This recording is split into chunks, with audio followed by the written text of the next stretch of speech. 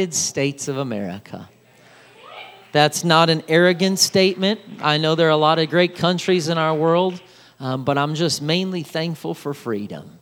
And I'm thankful for what this country was founded on. And so thank God for that. Well, last week we launched into a 2-week series that wraps up today. And we began dealing with a very sensitive yet relevant cultural topic. And so if you missed it, you're jumping in halfway through. You'll still benefit, of course, but I really encourage you to go back and watch on our archived messages, whether through YouTube, Facebook, go to our website at refugechurchonline.com, and just listen to the groundwork that was laid for this very sensitive yet culturally relevant topic. And so today is week 2 of this series, and that is God's voice in the transgender discussion. And this is the second week. Would you please pray for me? Because anytime you deal with a sensitive topic, you want to do so in a very compassionate and wise manner. And so I don't want anything that I say to be misconstrued. Matter of fact, I don't even want to be the one speaking today. I want to be the one that's the vessel for God to speak through. And so I just want to be a mouthpiece for Jesus Christ today. So would you pray for those two things? Really for me, to be a mouthpiece for the Lord, and then for yourself or for those watching online, to receive what it is that God is trying to say to us today. Lord Jesus, we love you. And God, you just heard me explain to everyone here and everyone watching online, God, how I desperately just want to be a mouthpiece of yours, Lord. And I know that I don't have to stand here and pray that your word would be powerful, anointed. It's already all those things. You're incredible. But God, as humanity, as human beings, sometimes we get in the way of you, and I don't want to do that today. I want you to just speak through me, Lord, and Lord, just mightily, powerfully anoint and use me today in this pulpit. But God, I also pray for anyone watching, Lord Jesus, no matter where they are in life, what they're doing, what they're going through, Lord Jesus, whether they're watching in here in person, let your, Lord Jesus, just continue, let your love be upon them, let your grace and mercy be upon them, but also, Lord Jesus, convict us when necessary, Lord Jesus, change us, mold us, shape us into what you want us to be. And so, Lord, I pray these things in your name, in the name of Jesus, amen. To clarify, once again, what we started last week, when I use the term transgender, it's an umbrella term for the state or condition of identifying or expressing gender identity that does not match a person's genetic sex. Now, we explained this last week. And so this may mean dressing in the culturally determined dress of the gender to which someone identifies. Now, even that, culture has tried to argue, especially in our Western world, that we do not have gender-specific dress. Before I dive too deep into just the topic of transgenderism and all these things, I want to pause because I feel like I'm going to say some things here that are very powerful to what we stand for and believe as apostolic Pentecostals. When I say apostolic Pentecostals, that does not mean like a man-made religion that was just made years ago. No, when I say apostolic, it means go to the book of Acts of the Apostles. We adhere to the teaching, the methods, the practices of what the apostles taught.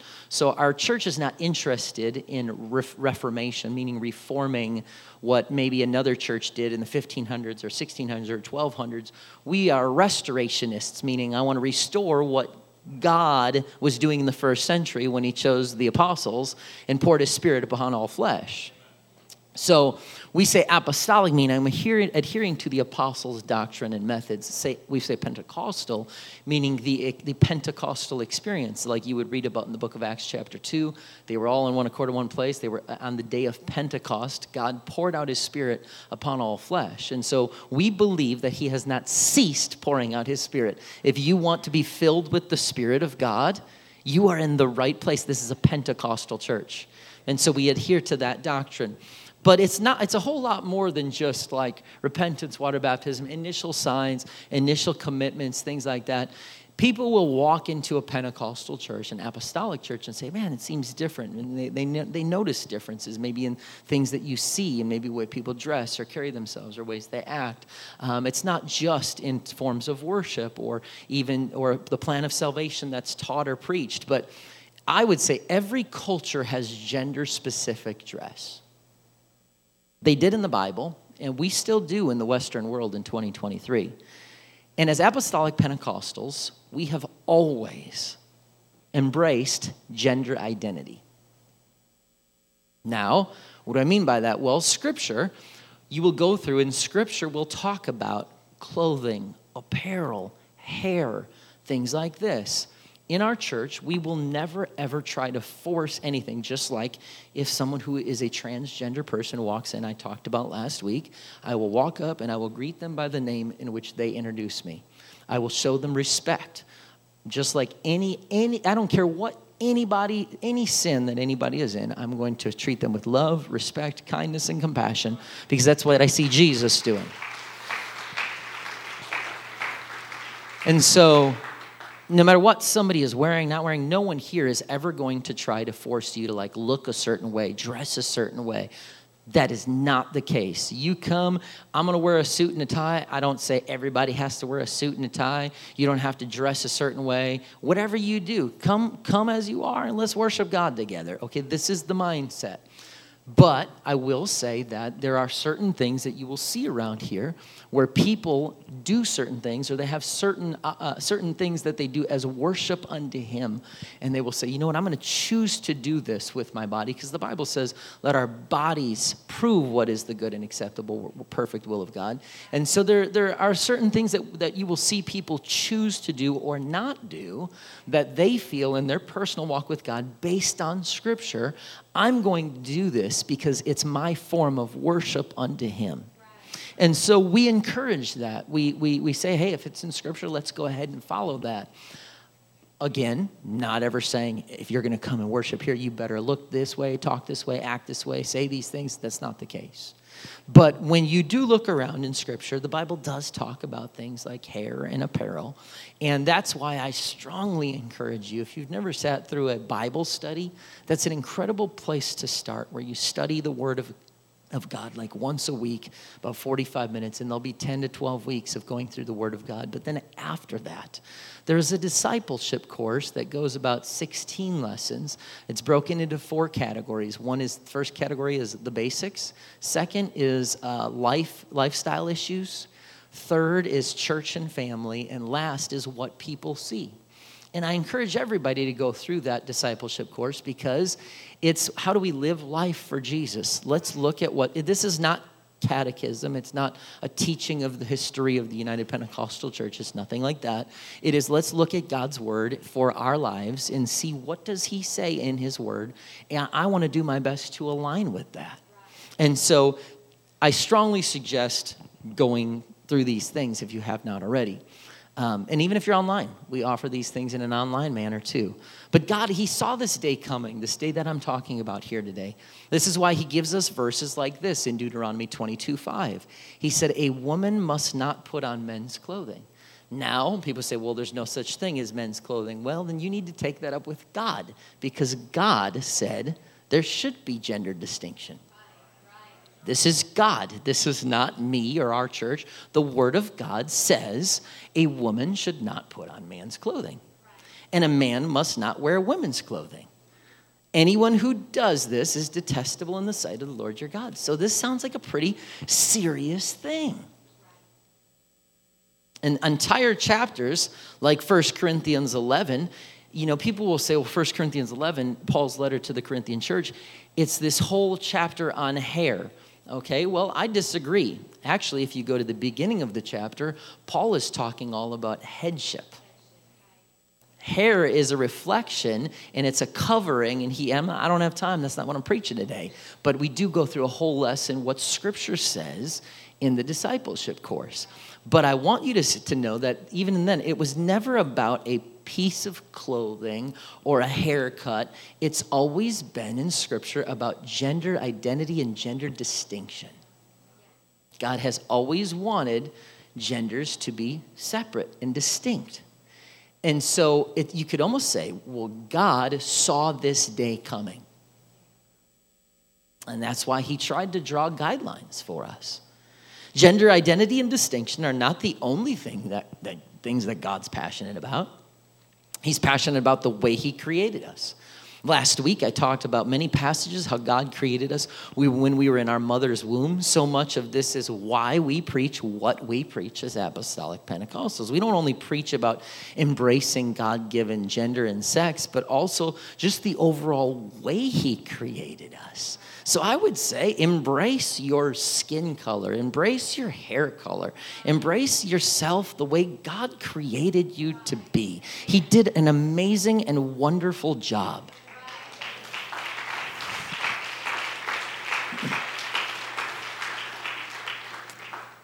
And speaking of this topic of transgenderism, look at how common it is. Although you can't get the exact numbers, it's hard to pin down at this point.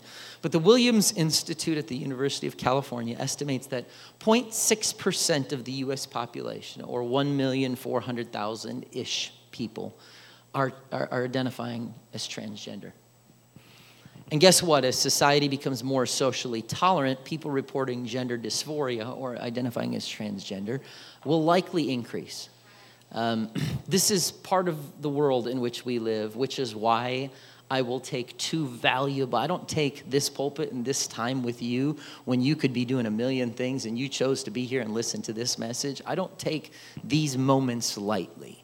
So if I'm going to take 2 weeks on a topic on a Sunday afternoon in this pulpit, you better know, A, God has spoken to me, and B, I see the value in society that we need to look at this.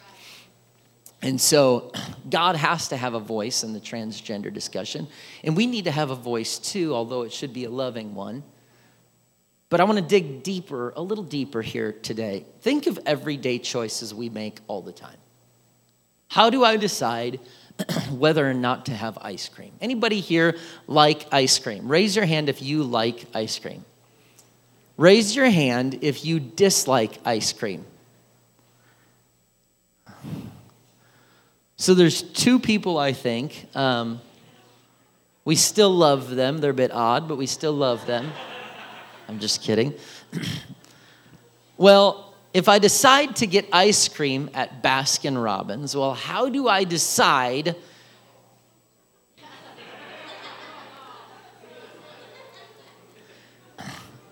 I think you just wanted me to speed up my message now. How do I decide, and there's not even 31 here, but how do I decide between 31 flavors? That is extremely difficult for an analytical person like myself. I guarantee you, if I'm at Baskin-Robbins, at some point my wife is saying, Gary, just choose one.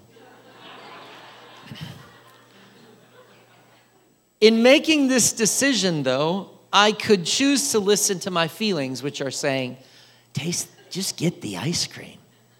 Or I could look to my reason. I could say, I'm dieting. Ice cream's unhealthy, which I'm not. I want you to know that. Perhaps I will locate the basis for my decision in maybe the way my mom brought me up. I will say, you know what, I'm going to pass on ice cream because my mom warned me against eating too much sugar. Again, maybe she didn't, maybe she did. If she did, I wasn't listening because I eat a lot of sugar. Or maybe I'm fasting ice cream, adhering to a certain religious code.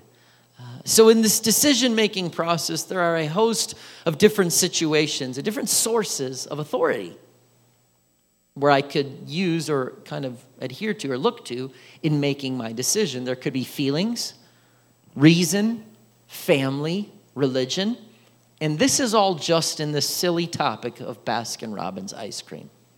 They should give me a free scoop for using them as a picture. But how do these things now factor into sexuality and gender? I would argue a great deal.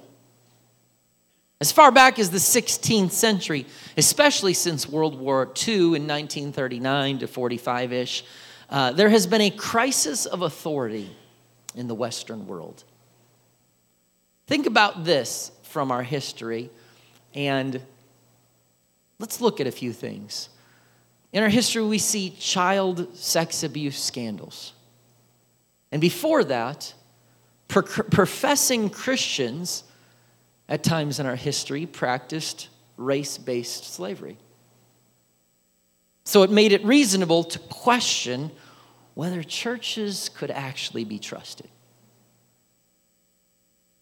Then political scandals like Watergate in the 70s, or the sexual affairs of Bill Clinton and others in the 90s, or Trump's Twitter account,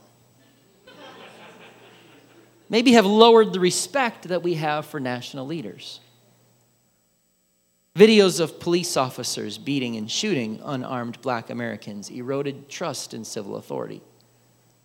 But on the other side, police officers losing trust in society that they're trying to protect as videos surface of people screaming in them, spitting in their faces, and they're supposed to just take it. I mention these things because no matter where we are, and everybody has opinions about all the issues of society.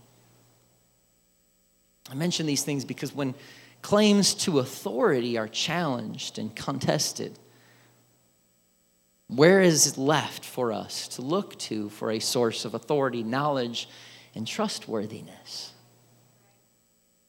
So the answer has become in 2023, me, myself. I am the source of what I deem to be true. Who has the right to tell me how to live? Well, who knows me better than me? Who can I trust what's best for me rather than me? But the Bible, it tells a different story. Genesis 1:1 says, in the beginning, God created the heaven and the earth. The world has a creator. And what is made belongs to its creator. So the creator has authority. What is made is best, it's best known by its creator. The creator then doesn't just have authority, the creator has knowledge. And since I'm a part of creation and I'm alive with creation, God has the right to tell me what to do. That's not popular preaching in 2023. And he also has the knowledge necessary to understand what is best for me in my situation. We often will try to help tell him what's best for our situation. And he paid a price when he took on flesh and he died on a cross. This is why Christians hold views or believe things that go against what may come to us naturally or instinctively. Sometimes my flesh says, if I'm in a fast, I guarantee you, if someone's fasting here today, I showed Baskin Robbins, and unless you're one of the 2 people who don't like ice cream, your flesh is going, dear Lord, maybe I could break the fast. How long have I been fasting now? I'm kind of close to the end. And the flesh will start to justify what the flesh desires. Christians have found a better source for authority. Adam and Eve tried to look to themselves for authority, and it resulted in death. We have come to realize through both personal experience and from the Word of God, we need a Savior. It's crucial, especially when self and Scripture disagree like they so often will. I don't care how long you've served God. I don't care what your title is, if you're a leader or not. Your flesh is going to desire things that are contrary to God's plan for your life. And so we have to know, why are we thinking the way we're thinking? We must be able to trust the source of absolute authority, and that is God and his word. So if I could, in all of this, if I could leave one thing that hopefully, if you're here and going, man, you're talking about transgender, I don't struggle with that. I don't know anybody who does. I'm not related to anybody. There's no one in my world. Then I want you to get this, and that is the world right now is trying to belittle the word of God. If there's anything that you need to take from this message in 2023, is the word of God still stands. It is still absolute authority. Don't let anybody tell you that's just a man-made book and it's got changes and it's not done. No, it still stands. It's still powerful. And so this does hold true that we trust God, we trust his word, and it holds true for all issues, including sexual morality, transgenderism, any other topic that comes into humankind, into our hearts, that maybe contradicts the Word of God. I'm not picking on one sect of people, one person who's struggling with one certain thing. We're going to look, the Bible gives a whole list of sins if we walk in the flesh. They're all sin. We read this passage last week, Genesis 1:27 and 28. It says, so God created human beings in his own image. In the image of God created he them. It says male and female, he created them. So he creates us very clearly with two genders. As we looked at last week, Facebook has over 50 gender options. That's not God. That's not what he created. He creates male and female. And then he says, be fruitful and multiply. Replenish the earth. He says replenish the earth to Noah, but he says be fruitful and multiply, fill the earth and govern it. So God creates two genders, male and female. Men and women are different. I thought that was like the safest statement in humanity about 5 years ago. But I was doing pre-marriage counseling with somebody who does not attend church here.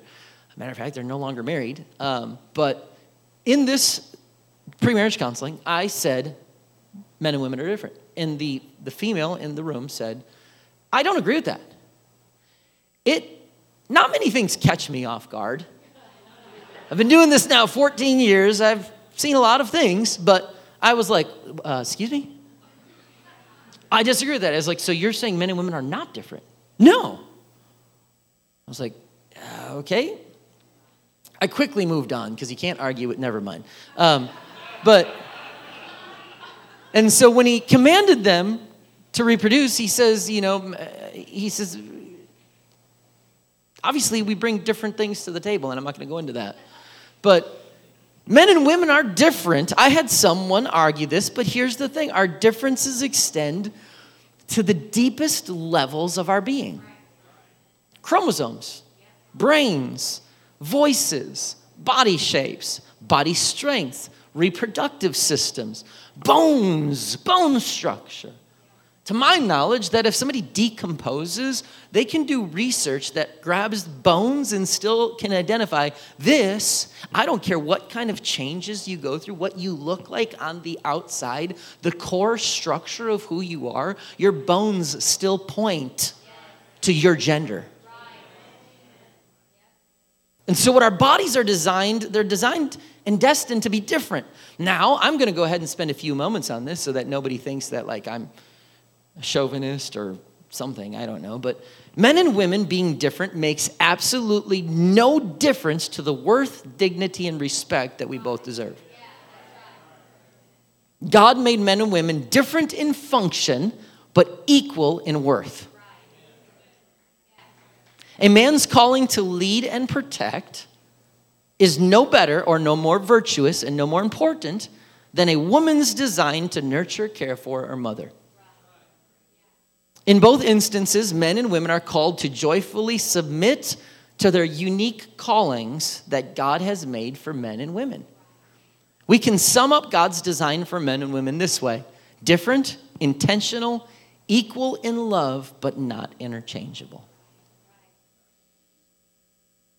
And that is where the argument was made in my office, that no, we are the same and we can do anything and we're both the same people and we can both do anything that the other person's doing. And I was like, I appreciate a woman that says, I can be strong, I can lead, I can do these things, like fine, but we're still different in God's function. That does not mean one is better than another. My dad always said, scripture that says, women, submit to your husbands and blah, blah, and they're like, and guys are like, woo, preach that, amen, hallelujah. In Bible quizzing this year, they're memorizing Paul's letters. I might as well address it, right?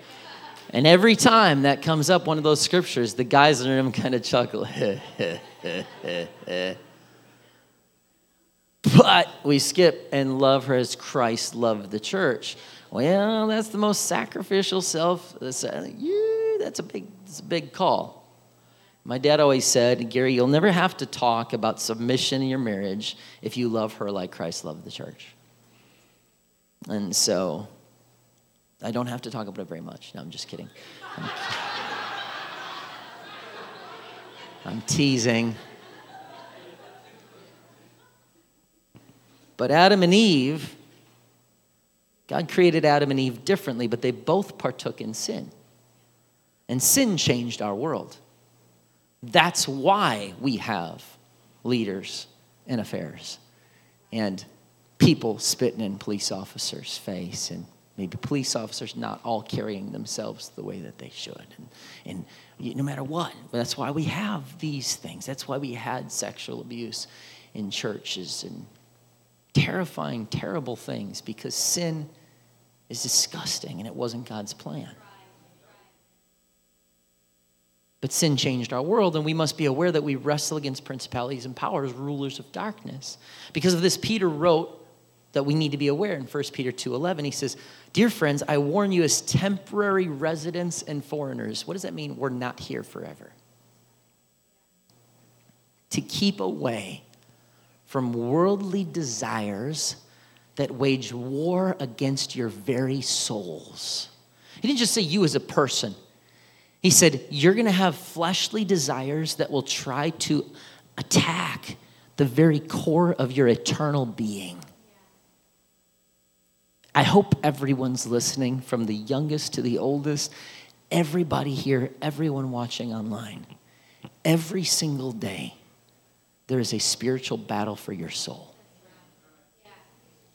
You're not just punching a time clock, going home, having dinner, going to, every day there's a spiritual battle for your soul.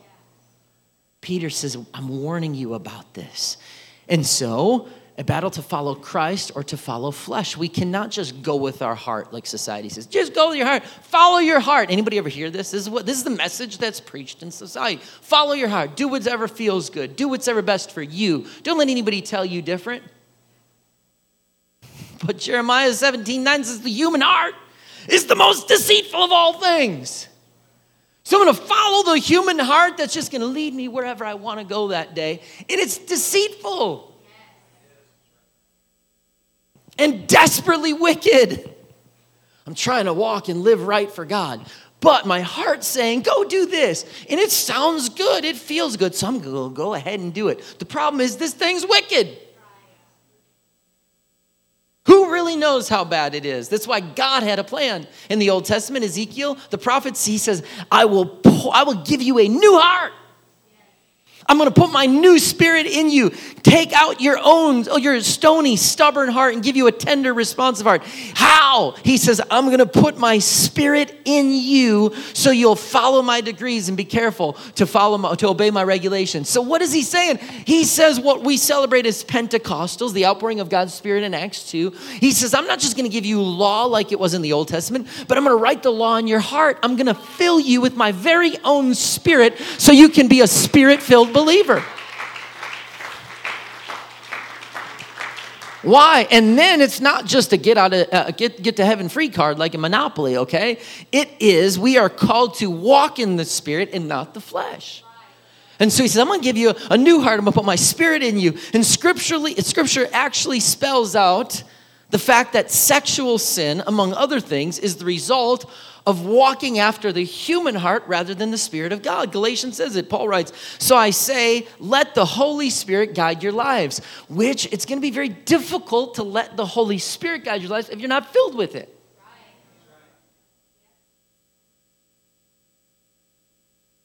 He says, let the Holy Spirit guide your lives. Then you won't be doing what your sinful nature craves. He did not say if your sinful nature craves something, because he knows every one of you, even you deep, super spiritual people out there today, your sinful nature is going to crave sin.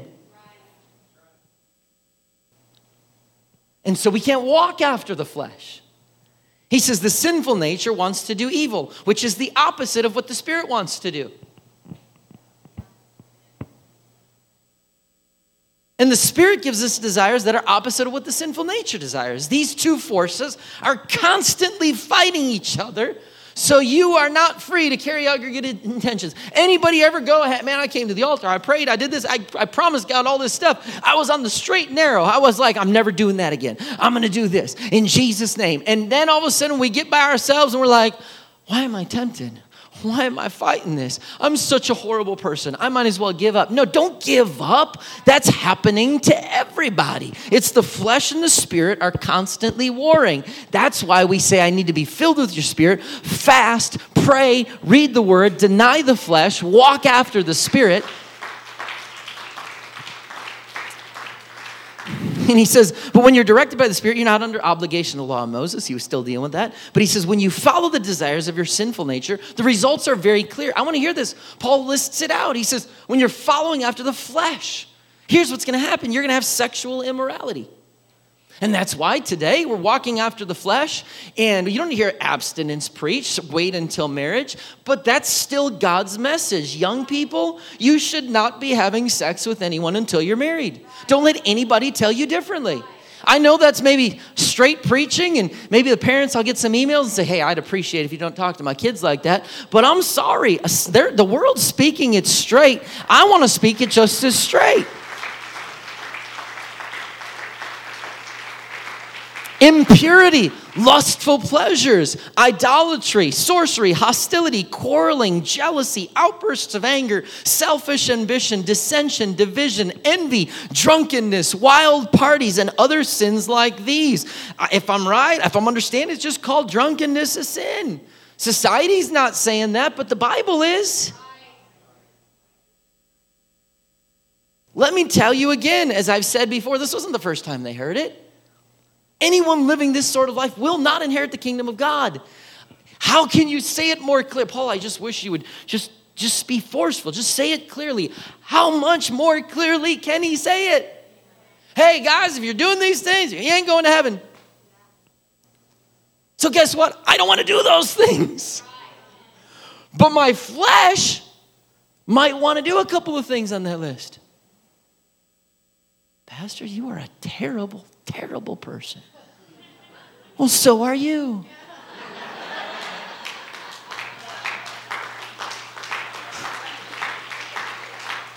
And that is why we've got to be filled with His Spirit. And I got to walk after His Spirit and in His Spirit. And I got to say, not, today I'm too busy to pray. No, I better not skip a day to pray because I don't want to walk after the flesh. I want to tap into the Spirit and walk after that. And so not every impulse we experience should be indulged. We should be suspicious about listening to our heart. Do whatever feels good. Scriptural message is countercultural. And so at times you're going to feel odd because what I'm saying goes against what everyone else is saying. But I'm not here to follow what everyone else is saying. They can't get me to heaven. And so, Scripture says, crucify the desires of the flesh. What does this have to do with transgenderism? Did I get off topic? No. This was intentional. I do get off topic at times, but this was intentional. In the same way that fallen desires pervade the hearts of all of us, individuals with gender dysphoria experience real feelings of distress about their gender identity. These are authentic experiences where the human heart is telling them one thing about themselves. But their physical body and the Word of God is saying something else. No one should ever joke about that or dismiss it. I want you to understand that. You can love someone no matter what their sin is. Don't let the world tell you got to choose one another. You either have to join them and accept them or you don't love them. No, you can love them. But you also don't have to be afraid of the church side that, well, I'm afraid if I get too close to them, somebody might think I'm okay with this. Baloney on both sides. Love someone right where they are. But stand for what the Word of God says. So no one should joke about someone who's saying, I'm struggling with gender identity, gender dysphoria. I feel like I'm transgender. That's not a joke. People dealing with this are most likely experiencing deep pain, and their family is probably also experiencing deep pain. But remember this, experiencing and feeling do not mean that someone should act upon it. If we all acted upon every impulse and feeling, it would be disastrous. But this is now the predominant message of society, which is interesting because society says there's no absolute truth. But if you decide to fly through the red light doing 95 down the highway right now and got pulled over and said, "Officer, I don't view the law of Missouri as absolute truth. So truth is relative to my circumstance. I guess I will come visit you in prison." The impulse to live out an identity at odds with our biological sex is to indulge fallen desires and perceptions with our heart, and it believes in the belief that this will bring peace. If I do it, this is what my heart is saying. So if I do that, then I'm going to have peace. But hear me, please. Going against God's plan and principles will never bring long-term peace. You might feel okay for a minute. That list of sexual sin and transgenderism and anger and all this stuff, you might go ahead and it might be either pleasurable or even fulfilling or even at peace for a moment. But long-term, there's agony. It's a little reported fact, I touched on this last week, that people who undergo sex reassignment surgery do not statistically report higher levels of happiness after the surgery. Transition and social acceptance do not deliver on the promise they make. And people are actually dying. Acting on the desire to live as the opposite gender does not bring peace to the heart. There are deeper issues at stake than just exterior, physical, or cosmetic alterations. And dare I even say, that's not just with transgenders. When it comes to personal adornment or whatever jewelry, makeup, immodesty, whatever clothing, people are expressing the way they've brought up, the way they feel about themselves.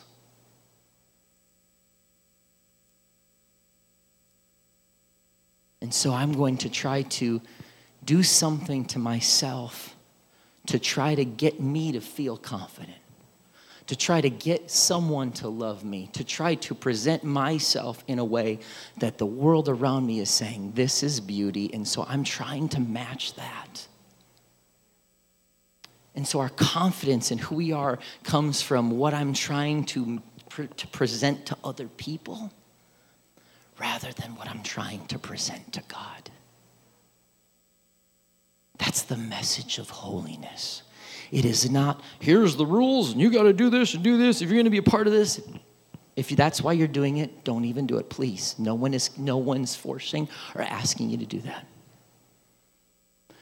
But when I say I have a conviction about something, I see something in God's word, this is how I'm going to choose to live my life. Everyone around you might say, you're crazy. Why you do that? You look weird. That's strange, whatever.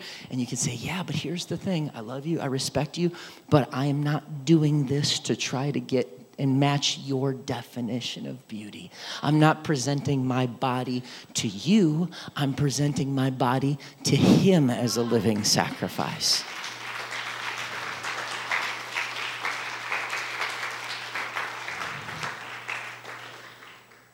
We talked about Bruce Jenner last week and how he transitioned to Caitlyn Jenner.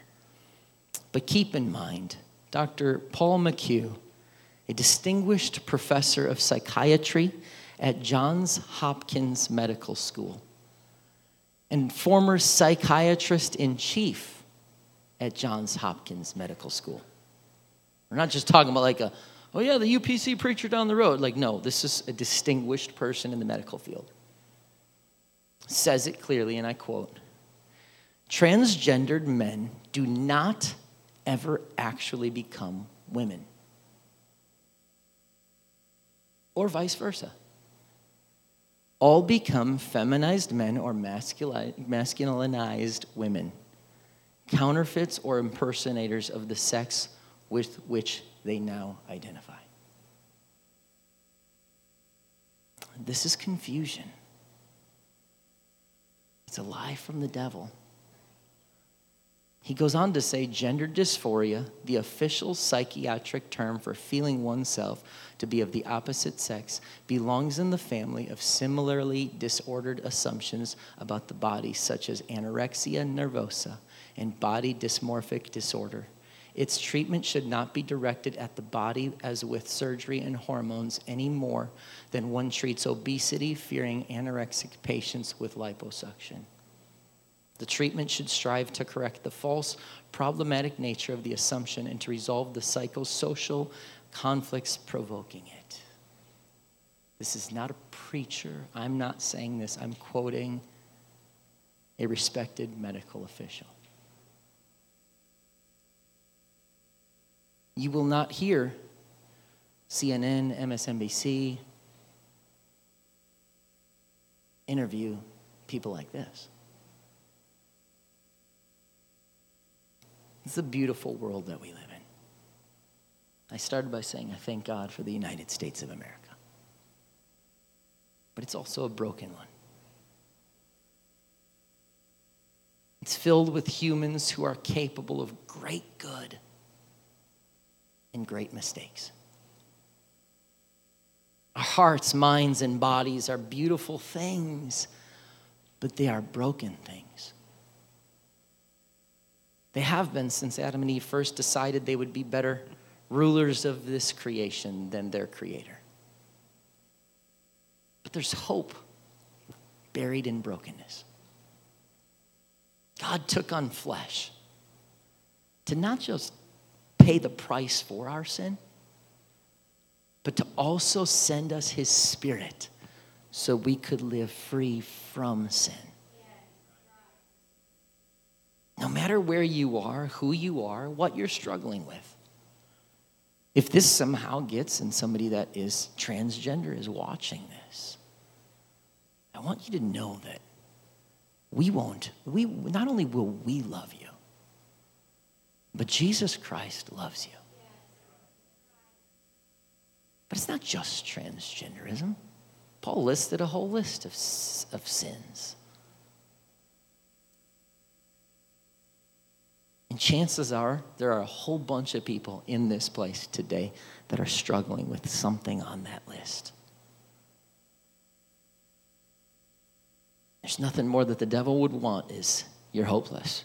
How long have you been struggling with this? God didn't just take on flesh to forgive sin. He also took on flesh to free you, give you a spirit, and let you live as an overcomer.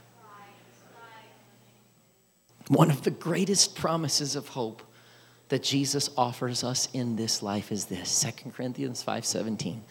This means that anyone who belongs to Christ has become a new person. The old life is gone. A new life has begun. King James says a new creature. No matter how much you're struggling, hear me when I say you can trade your old life for a new life.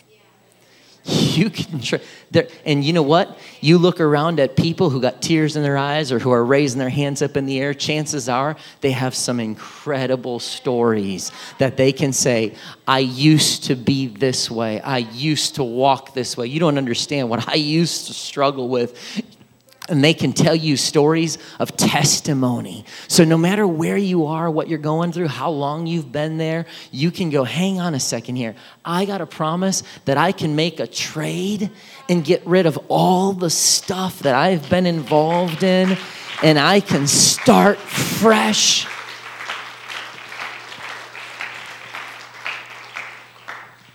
Just about done. But last week, I referenced Bruce Jenner transitioning, and I mentioned his famous appearance on the cover of the magazine Vanity Fair. I'm thinking 14 years. This is the first time I've said Vanity Fair. I don't suggest reading it, but on that cover, he is in lingerie in a provocative pose. But his arms are behind his back. No hands showing. After this magazine cover came out, a blog post came out from a photographer, and this blog post went viral. This photographer she said this, I quote, "One of my mentors has always said, a good photograph should stand on its own. Meaning it alone tells its story, and the backstory is irrelevant. If you accept this, what I see when I look at this image is a badly posed person looking awkwardly at the camera. I'm confused why the hands are hidden. The very masculine shoulders, arms, and legs suggest to me that this is a drag queen, notwithstanding the breasts, a flare to the hips, and a lack of an Adam's apple, as I know can all be achieved through Photoshop. However, the photographer just did not know what to do with the large, mannish hands, so he simply told the subject, hide them. Look at your hands right now.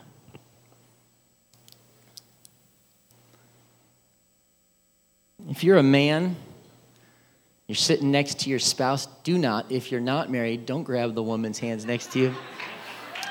It'd just be really awkward for everybody. But if you're a man, maybe if you're next to your spouse, just hold your hand up next to your spouse. Just go ahead and do that. Whose hands are bigger? I would say, now there's probably a chance that maybe there's a female's hands who are bigger than her husband's. We still love both of you. It's a little different than the norm, but you're loved. But there's also a ruggedness about a man's hands that make them better suited for physical labor. Now again, naysayers, are you saying a woman can't do physical labor? I didn't say that. If you're a woman, it's very likely that your hands are smaller than a man's. Your hands are more delicate. Your bones are smaller. The knuckles don't protrude quite like a man's. They're not as strong and probably not as hairy.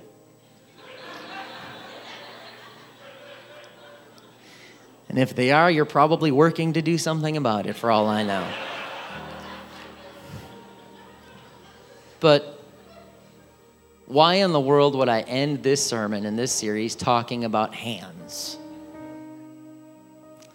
Because the lack of hands in the cover of Vanity Fair tells us a great deal, not only about Jenner's struggles for self-acceptance. Imagine, this is my newfound freedom, this is who I am, and I'm going to present it to the world, but yet, I'm still going to have to hide a part of me.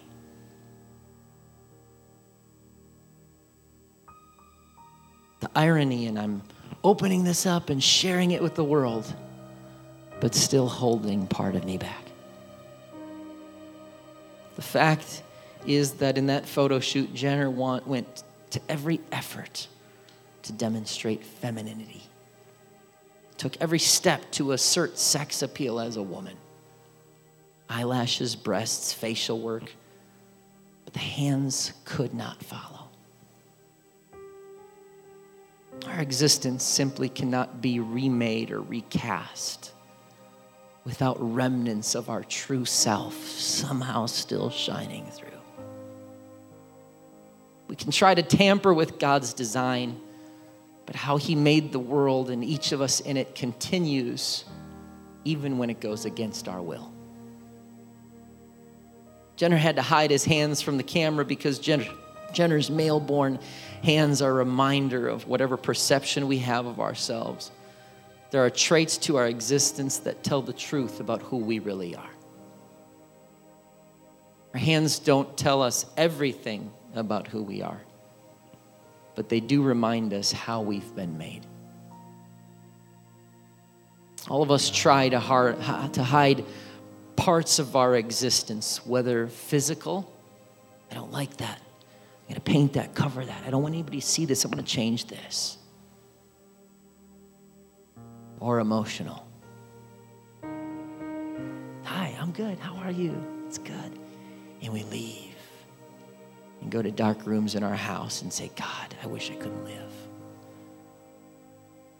God, I don't want anybody to see the way I feel right now, but if I did, maybe somebody wouldn't respect me.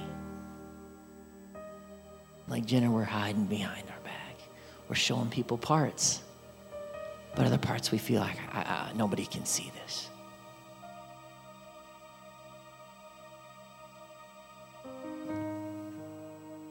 We humans have been hiding since the time of Adam and Eve when they hid in the garden. Because that's what sin does. Sin, do you think if they would have come, God, we messed up. God, I want to bring you this here. He came looking for them. And they were hiding, thinking they could hide something from God. Where are you? Shh, he's coming. Why? Because when sin comes in, we feel the natural humanity says, I can't let anybody see this, not even God himself. But when sin happens, God's desire is to expose it, not hide it. We've all been craving for the stable sense of identity and acceptance, but this leads us to this other pair of hands. In John 20. One of the 12 disciples, Thomas, nicknamed the twin, was not with the others when Jesus showed up and came the first time around. So they told him, we've seen the Lord after his resurrection. Thomas is a little bitter, a little frustrated he wasn't there. He says, I will not believe it unless I see the nail wounds in his hands. Because there's something about your hands that show where you've been. Unless I put my fingers in him and place my hands in the wounds in his side. And 8 days later, Jesus came looking for him. They were together again. This time Thomas was with them. The doors were locked. Suddenly, as before, Jesus was standing in the room with them. He says, peace be unto you. And he looks at Thomas. Obviously, he was there for one reason. Thomas, he says, put your finger here and look at my hands. Put your hand in the wound in my side. Don't be faithless any longer, but believe. And Thomas exclaimed, my Lord and my God. And I do not imagine that going, wow, thanks, my Lord, my God. I imagine a man who was broken, tears streaming down his cheeks, hitting the ground on his knees, kneeling before a Savior going, my Lord and my God. Jesus proved his resurrection to his doubting disciples by holding out what? His hands. Real resurrected hands with real nail-caused scars. His hands were and are scarred from the cross. The cross where he took the brokenness of the world on himself to redeem creation. His hands were and are a reminder that he was broken so you and I could be restored. Restored in mind, body, soul, and spirit. We have a God with scars who knows what brokenness feels like. Offers a future of a real and lasting wholeness beyond all the frustration and the pain. And if you're here trying to hide from him like Adam and Eve were, he's looking for you. If you're here frustrated about what brokenness has happened in your life, and you're just like, you know what, I'm just frustrated. He's literally coming here like he did for Thomas, calling you by name and looking for you. He's holding out his hands to you. Nail-scarred hands. Unlike what we're talking about with Jenner and hiding, No, he has nothing to hide. It's wide open. And the hands are extended. He's willing to show them. Go ahead, touch them. Because the message of these hands is not anything that the world, gotta hide identity, hide who you are. That's what the world's saying. Just be you. And if you need to, if when something bad happens, you hide out. When sin happens, I'm gonna hide from God. Nope, God's looking for you. And he's coming with nothing to hide, and he's got his hands out going, here you go. Here you go, you're broken? I was too. You got something to hide? You don't have to. You see this right here? I did this for you. You see this right here? There's nothing going on in your life right now that you're too far gone, that I don't love you, that I don't accept you. Let's just, come on. Just come here. Just come on. He holds out his hands. There's nothing to hide. And so, we wrap up a series on transgenderism, but you know what? It's a whole lot more. It's a whole lot more than that. There's a whole list of sins, and you might be partaking in some of those things. That's not a oh, you're wrong. No, it's a Jesus right here today is going, here you go. I was broken for that. Don't keep going. Don't hide behind a bush. Come on. I got nothing to hide. I can relate to the brokenness. I took it on for you. I love you. Come on. And his hands outstretched today. And so today I invite every person, if you're online and watching this live, make an altar right where you are. If you're watching this archived, make an altar. But if you're here today, this place is designated as a place to respond. It's designated. We purposely don't put chairs all the way to the front because this is a place that's set aside to come and to sit and to kneel and to stand and to go, God, I receive what you're extending. I want to touch your nail-scarred hands. Let it remind me once again of your brokenness, of paying the price so that even though the culture that I am living in, I do not have to live to what they're saying. I'm going to live countercultural because I want to grab hold of your hands. And I know that even though I haven't been perfect, I know you paid the price.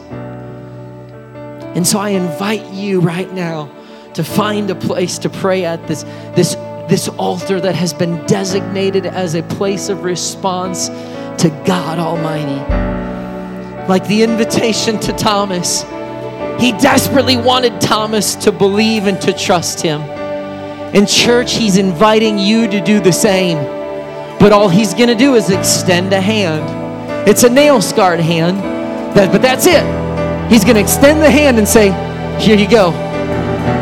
I hope you trust me. I want you to trust me. I want you to have faith in me. I want you to have confidence in me. But ultimately, it's your choice to respond or not. Thomas cried out, my Lord and my God, which tells me he absolutely accepted Christ's extended hand.